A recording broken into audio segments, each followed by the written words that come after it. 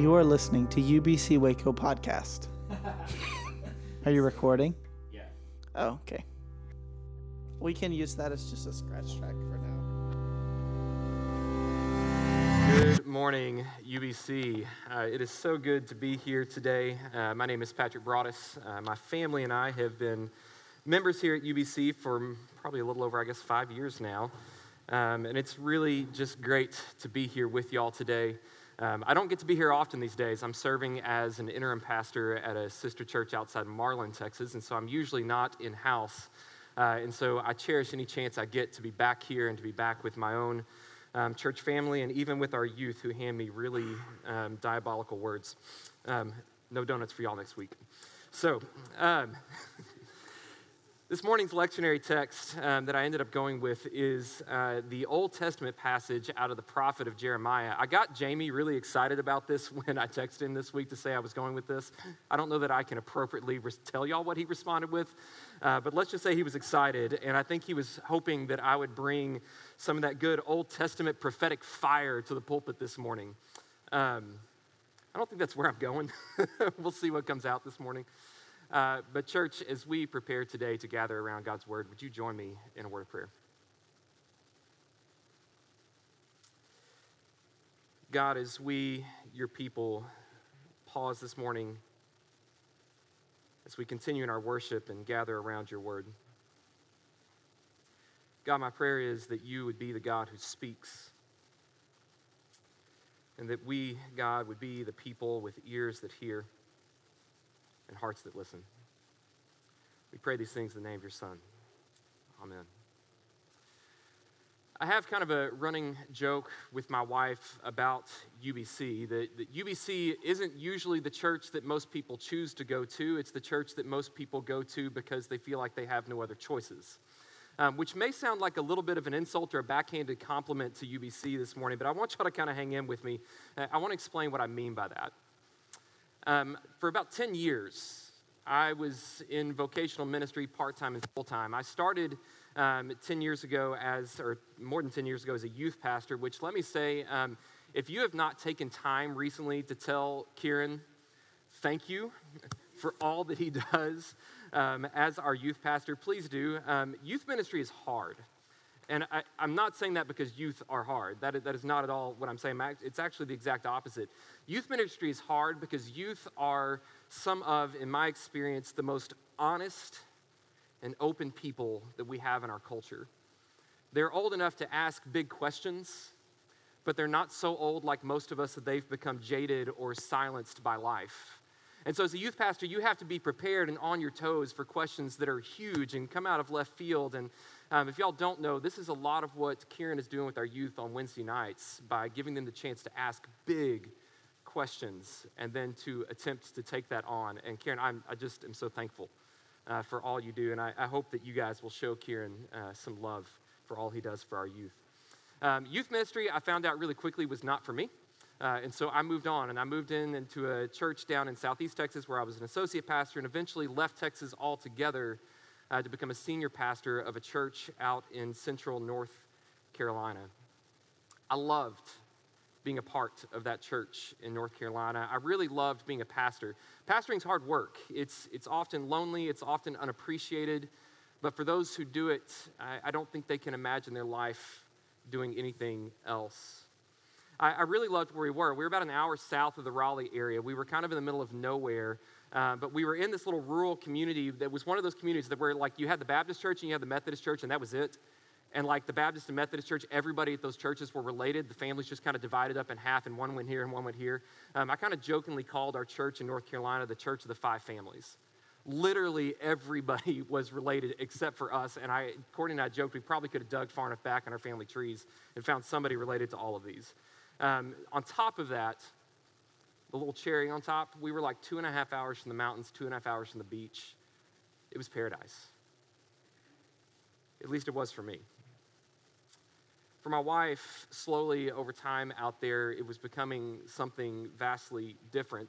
On the outside, everything looked like she was out there just thriving and crushing it, and especially in kind of a more conservative, old-school Baptist church that puts a lot of pressure on a pastor's spouse. She was really riding with a lot of those expectations well and really kind of doing her part to kind of lay into those duties. But on the inside, we both knew that she was beginning to struggle with something that would take us years to finally get a name for it. It's called clinical depression. Not knowing this at the time, we kind of began to assume that living 1,300 miles from home, both of us having been from the Waco area, that being that far away from home and having 2 children, we had our second while we were in North Carolina, that the struggle of raising small children that far from home with very little support system was really what was taking its toll. And so we began to have these big conversations about what would it look like to leave North Carolina, to go home, to give up this world that we loved and these people that we loved, but to go home. And as we had those conversations, honestly, we felt stuck. We still felt stuck because we loved the church, and yet we yearned for home, and we didn't really know what to do. And in the midst of all of this struggle and all these conversations, one day, Courtney received a phone call from a friend back home in Texas. This phone call seemed providential or like almost a moment of divine intervention, because this friend let her know that there was this job opening back in Waco that was really, if Courtney had been able to say, this is probably about as close to a dream job as I'm going to get, this was it. And for us, it really seemed like a no-brainer. It seemed like this was the answer to all the prayers and all the conversations that we had been having. And so for us, we made a decision that this was the right moment, this was the right time, this was the right place to make a move. The tricky part in making that move in that moment is she had a job, I did not. And having grown up in Waco, I knew that finding a church job in Waco was going to be a tall task for me. Partly because of the, 150 Baptist churches, I think, in McLennan County. 145 of those I probably wouldn't want to pastor, and the other 5, I don't know if they would have wanted me, or they were full. And so church, we knew, was going to be tricky. But we felt like this was the right thing. And so we left into the void. What we did not know when we made that decision and we moved home was that this would not be the fix for what my wife was struggling through and that she would plunge into the depths of her depression. We did not know that it would take me almost a year and a half to find a steady full-time job. We did not know at the time, and I'm not saying this because they're actually here this morning. I didn't know they were going to be here. This is actually in here, guys. My in-laws would host us in their home for a year, living with them for a year, which I can say gladly this morning with them having been here, that they're amazing and unbelievably generous with their space and the help that we received with our children. But living as a family of 4 with somebody else is not easy. Add in the financial struggles that came with all of that, and you can begin to see how that first year back was a struggle. The cherry on top of all of this, as if depression and unemployment and financial woes and living with your in-laws isn't enough, was that we also were really feeling spiritually homeless. We were struggling to find a church home here in Waco where we felt that the pain that we were experiencing, both personally and spiritually, would not just be kind of accepted with a pat on the back, but it would be a church where we felt like we could come and be open about what we were dealing with, open with what we were struggling with, that church would embrace us with open arms, in which the trauma that we were experiencing would begin to be able to be healed in a real and tangible way. The truth is, most churches don't deal with trauma well. And we were beginning to experience that as we were going through all of this in our first year back. Somewhere in the middle of that, we said, we got to come up with a new list. We got to begin to figure out another church that we can go to. And we had some friends that kept saying to us, listen, y'all really, really need to try out UBC. And we kept saying to ourselves, really? UBC? I mean, we're from Waco, so we've been around UBC. We know kind of the UBC thing. In the back of our minds, we're going, that's the Crowder Church. I mean, my wife and I both went to CD release parties here. Yes, CDs, for those of y'all who can actually remember CDs. We came and stood in here and danced and sang and partied. We can remember back when UBC used to have a B band, because when Crowder was out of town, somebody else had to fill in, and we were friends with a lot of people on that B band. And UBC for us just hadn't been on the radar, but our friends persisted. We said, fine, we'll try it on. 5.5 years later, we haven't left. We haven't left because I think, as many of you have experienced here in this space, that what most of us have experienced in our lives through church, whether those experiences have been positive or traumatic, there's just something different about this place. There's something unique. There is a shared experience, and in some ways a shared trauma that many of us are able to finally be real about, to be open about, to experience together, and to hopefully through the ministry of this place find healing. I think the idea of shared experience, and especially shared trauma, is something that the people of Israel would have been uniquely understanding of. In our Old Testament passage this morning, we meet Israel at this watershed moment in their life. As if they hadn't been through enough trauma already, you think backwards in the story of the people of Israel, and you can go back to the trauma that they experienced at the hands of bondage in Egypt, and then the trauma that they experienced of 40 years of wandering as a people without a home through the wilderness. The trauma that they would experience even after accepting a place in the promised land as their nation literally divided in two. The promised people of God splintered over politics and power. And then, as if that wasn't enough, they had the shared experience and trauma of watching as nation after nation came in and overtook the people of Israel and overtook their country, and deportations were happening under both the Assyrian power and then the Babylonians that would come after that. The people of Israel would have understood themselves as, yes, spiritually different, as a unique people called to be the people of God, and yet they were also those who had walked through some of the most traumatic experiences that life could offer a human being. It was in the middle of one of these great moments in the second deportation at the hand of the Babylonians, in the midst of this traumatic moment in which the Babylonians had swept in and not just carted people off, but they had leveled Jerusalem, the holy city. And not just that, but they had leveled the temple, the place that was meant to be the true dwelling place of the Spirit of God, the place that when they opened the doors of it, that the people who were there to witness it that day said literally the real breathing Spirit of God had entered the Holy of Holies. That place had been put to the fires and leveled to the ground, and then the people carted off to Babylon. It is to these people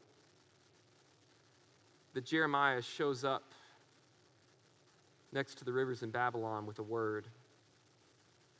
And you have to understand the task that Jeremiah has ahead of himself, because you have to understand that in the ancient Near Eastern world, for a people to be defeated and for their temples to be put to the fires, it wasn't just that their nation was weaker than the other nations. That literally in their understanding of politics and theology, for the temple to be destroyed was that literally that other nation's gods were more powerful than your God, that your God had essentially been put to death. So for the Jews carried off to Babylon, after watching the massacre in Jerusalem, the destruction of the temple, it wasn't just that Israel and Judah and the people of God had lost a war. It was that for them, Yahweh and the dream that was the people of God in the promised land was dead. Your whole life, everything that you had ever put your faith in had been ripped apart and taken away from you. Think about sitting in Babylon by the rivers there and having to process that level of grief, that level of anger. Anger at God for not being strong enough to protect them. Anger at each other for not being strong enough to hold off the enemy. Anger at what felt like unjust punishment as people who really thought of themselves as different as God's chosen. And through your anger, trying to mourn all that you had lost. Your home, your friends, your family, your faith, your hope. this is what Jeremiah stepped into to try to speak a word to God's people, to try to speak through the people's pain, to try to speak through their hopelessness and their grief, to try and have them see and to hear that their God wasn't just dead, but that there was still hope to be had. I don't know about you, but if it's me and I'm sitting there in Babylon and a prophet shows up with a word, what I'm hoping for, what I'm hoping to hear them say would have been something more akin to, for those of you who were actually children of the 90s, and you remember the old movie Independence Day, the one with Will Smith and Bill Pullman. You think about that moment towards the end when they're finally getting ready to fight the aliens, and Bill Pullman stands up and he gives this incredible speech, and at the end, we will not go quietly into the night. We will not vanish without a fight. We're going to live on. We're going to survive, because today is our... We have some children in the 90s here today. This is great. That's it. But instead, what do they get? Thus says the Lord of hosts, the God of Israel, to all the exiles who have been sent into exile from Jerusalem to Babylon. Build houses and live in them. Plant gardens and eat what they produce. Take wives and have sons and daughters. Take wives to your sons and give your daughters in marriage that they might bear sons and daughters. Multiply there, don't decrease. Seek the welfare of the city where I have sent you into exile, and pray to the Lord on its behalf. For in its welfare will you find your welfare. This isn't some great rah-rah speech about how God's going to come back and destroy the Babylonians and send the people home. God's looking at the people and he's saying, you're going to be here a while. Life goes on. Plant roots, settle down, start families. The promised land is maybe gone, but you can bring that kind of life here and bring about goodness and shalom to Babylon and to the Babylonians and to this city where I have sent you. Because right now, you're not going home. Church, you have to imagine that that kind of word to those people in the midst of that kind of trauma probably went over about as good as a lead balloon. You want us to do what? Here? This place and this place with these people, the people who killed our friends and our relatives, the people who burned our city and our temples to the ground, the ones who laid siege to Jerusalem and committed atrocity after atrocity, and then they took us from our homeland and brought us here to this place where there is no place to worship God. You want us to do what? Do you know what we've been through, Jeremiah? Do you know what we have lost? And now you want us to just keep going here, to move forward in the same hope and with the same purpose that we did back home? Jeremiah, this can't be what God wants. There has to be something better. Back in the 1980s, the country of Liberia was in the midst of a civil war.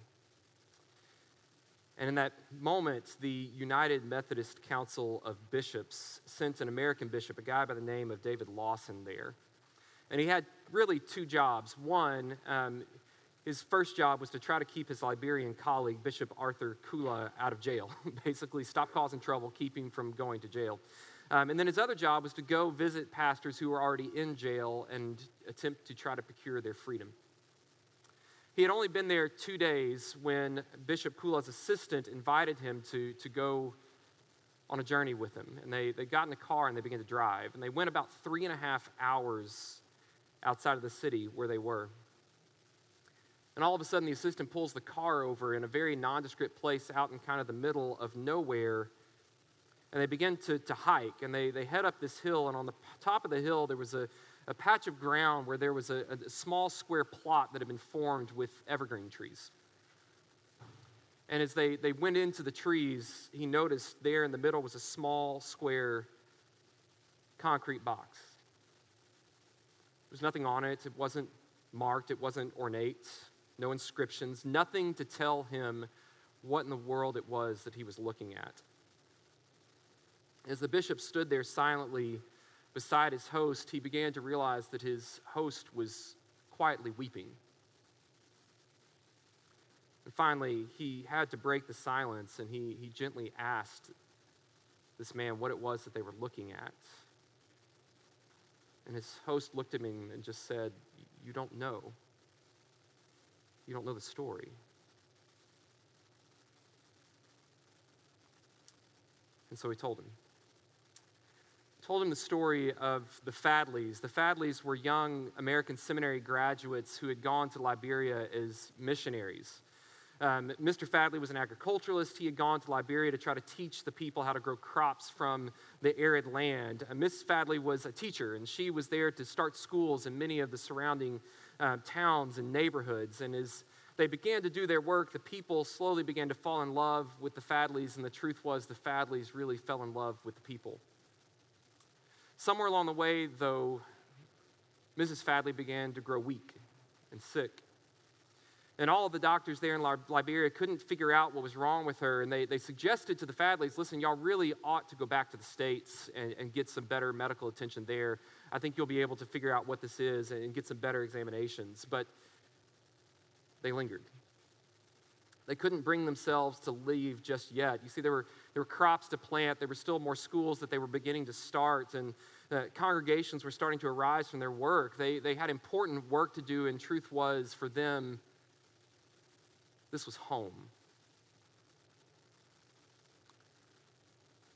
You can probably guess what happened next. She began to grow ever weaker. And finally, it got to the point where even if she had wanted to travel back to the States, it was never going to happen. She couldn't leave. And at the end of her life, she asked her husband for one favor. She said, we've loved these people. What we've been doing here is beautiful and important works. Our hearts belong here. When I die, you can ship my body home. My parents would like that. But first, I want you to ask the surgeons to remove my heart. I want my heart here. It was in that moment that Bishop Lawson knew exactly what was in the concrete box. He later said, I knew I was on holy ground. I stood there silently beside this weeping assistant, and all I could think about was whether there was any group, any place, any people in this world that I should regard as so important and beautiful that I would want to bury my heart in that place among those people. UBC, this is exactly what Jeremiah was asking the people of Israel to do in Babylon. To regard that place as just as important and just as beautiful as the promised land. And to be willing to serve God in such a way that they would bury their hearts there if they had to. And UBC, I believe it is this that he continues to ask of us still, here in this place and in this time. If UBC is a people and a place that you believe it's worth bearing your hearts, and by UBC, I don't mean the brick and the mortar or the faulty ACs or the parking lot that needs repaving or the policy and polities and handbooks, the 1,000 other things that we can find to disagree on or to argue over, to struggle through, especially during a pastoral interim, which is such a trying time for so many churches. No, the truth is UBC is, has been, and always will be you. It is the people. And church, I ask you, are these people, when you look around this room and you look into the faces of those beside you, do you find this to be a place that is worth burying your heart? Because if it is, church, I have to ask this morning, if this is a place that's worth burying your heart, is it then also a place that's worth giving more than just your time, but to also give your finances to help support the ministries at our church that we're struggling to find ways to do because of the situation that we're facing with our budget? If this is a place that's worth bearing your hearts, then UBC, I have to ask, is this a place that's worth giving more than just your money, but that's also worth giving your time to help support the ministries and the places where we need volunteers because we are sorely understaffed, especially with our children who need to hear these stories, the stories of God, and the hope that they can find in Him. UBC, if this is a place that's worth bearing your hearts, I have to ask you this morning, then is this a place that's worth setting aside your own wants, your own desires, your own opinions, and your own commitments to a space and a people that are right beside you that might be different than you, that might believe differently than you, that might act out their faith differently than you, that might have, God forbid, different opinions about how to freaking do church? Because you believe that when you look in their face, what you see is not an individual, but what you see is a reflection of God. His image uniquely imprinted on them. And because of that, what you see is somebody who is worth your love and worth the healing that we are all trying to seek from the traumas and the experiences that we have shared together in an effort to try to do the work of God here on earth. Is UBC a place worth burying your heart? Through all that we experienced, through all that my wife and I have lived through,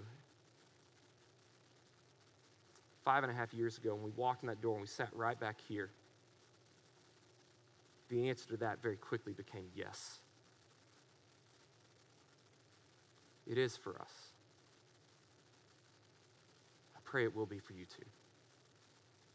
Would you pray with me this morning?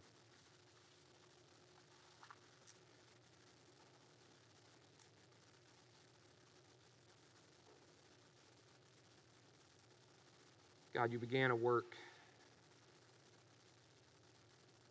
so long ago through your Son to bring about the redemption of this broken world.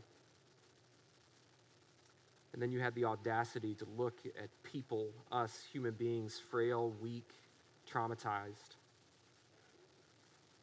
and to say, I want to do that work through you. God, I'm thankful for this church and the way it embodies your gospel in such a unique way, and I pray that we would be a place that we feel is worthy of burying our hearts to do the work of the kingdom of God together. Pray these things in your name. Amen. At the end of the preaching time of our worship, we like to give space. In that space, maybe the Holy Spirit needs to correct something I said incorrectly, or maybe the Holy Spirit needs to minister something new to you this morning. The church, we give space for that.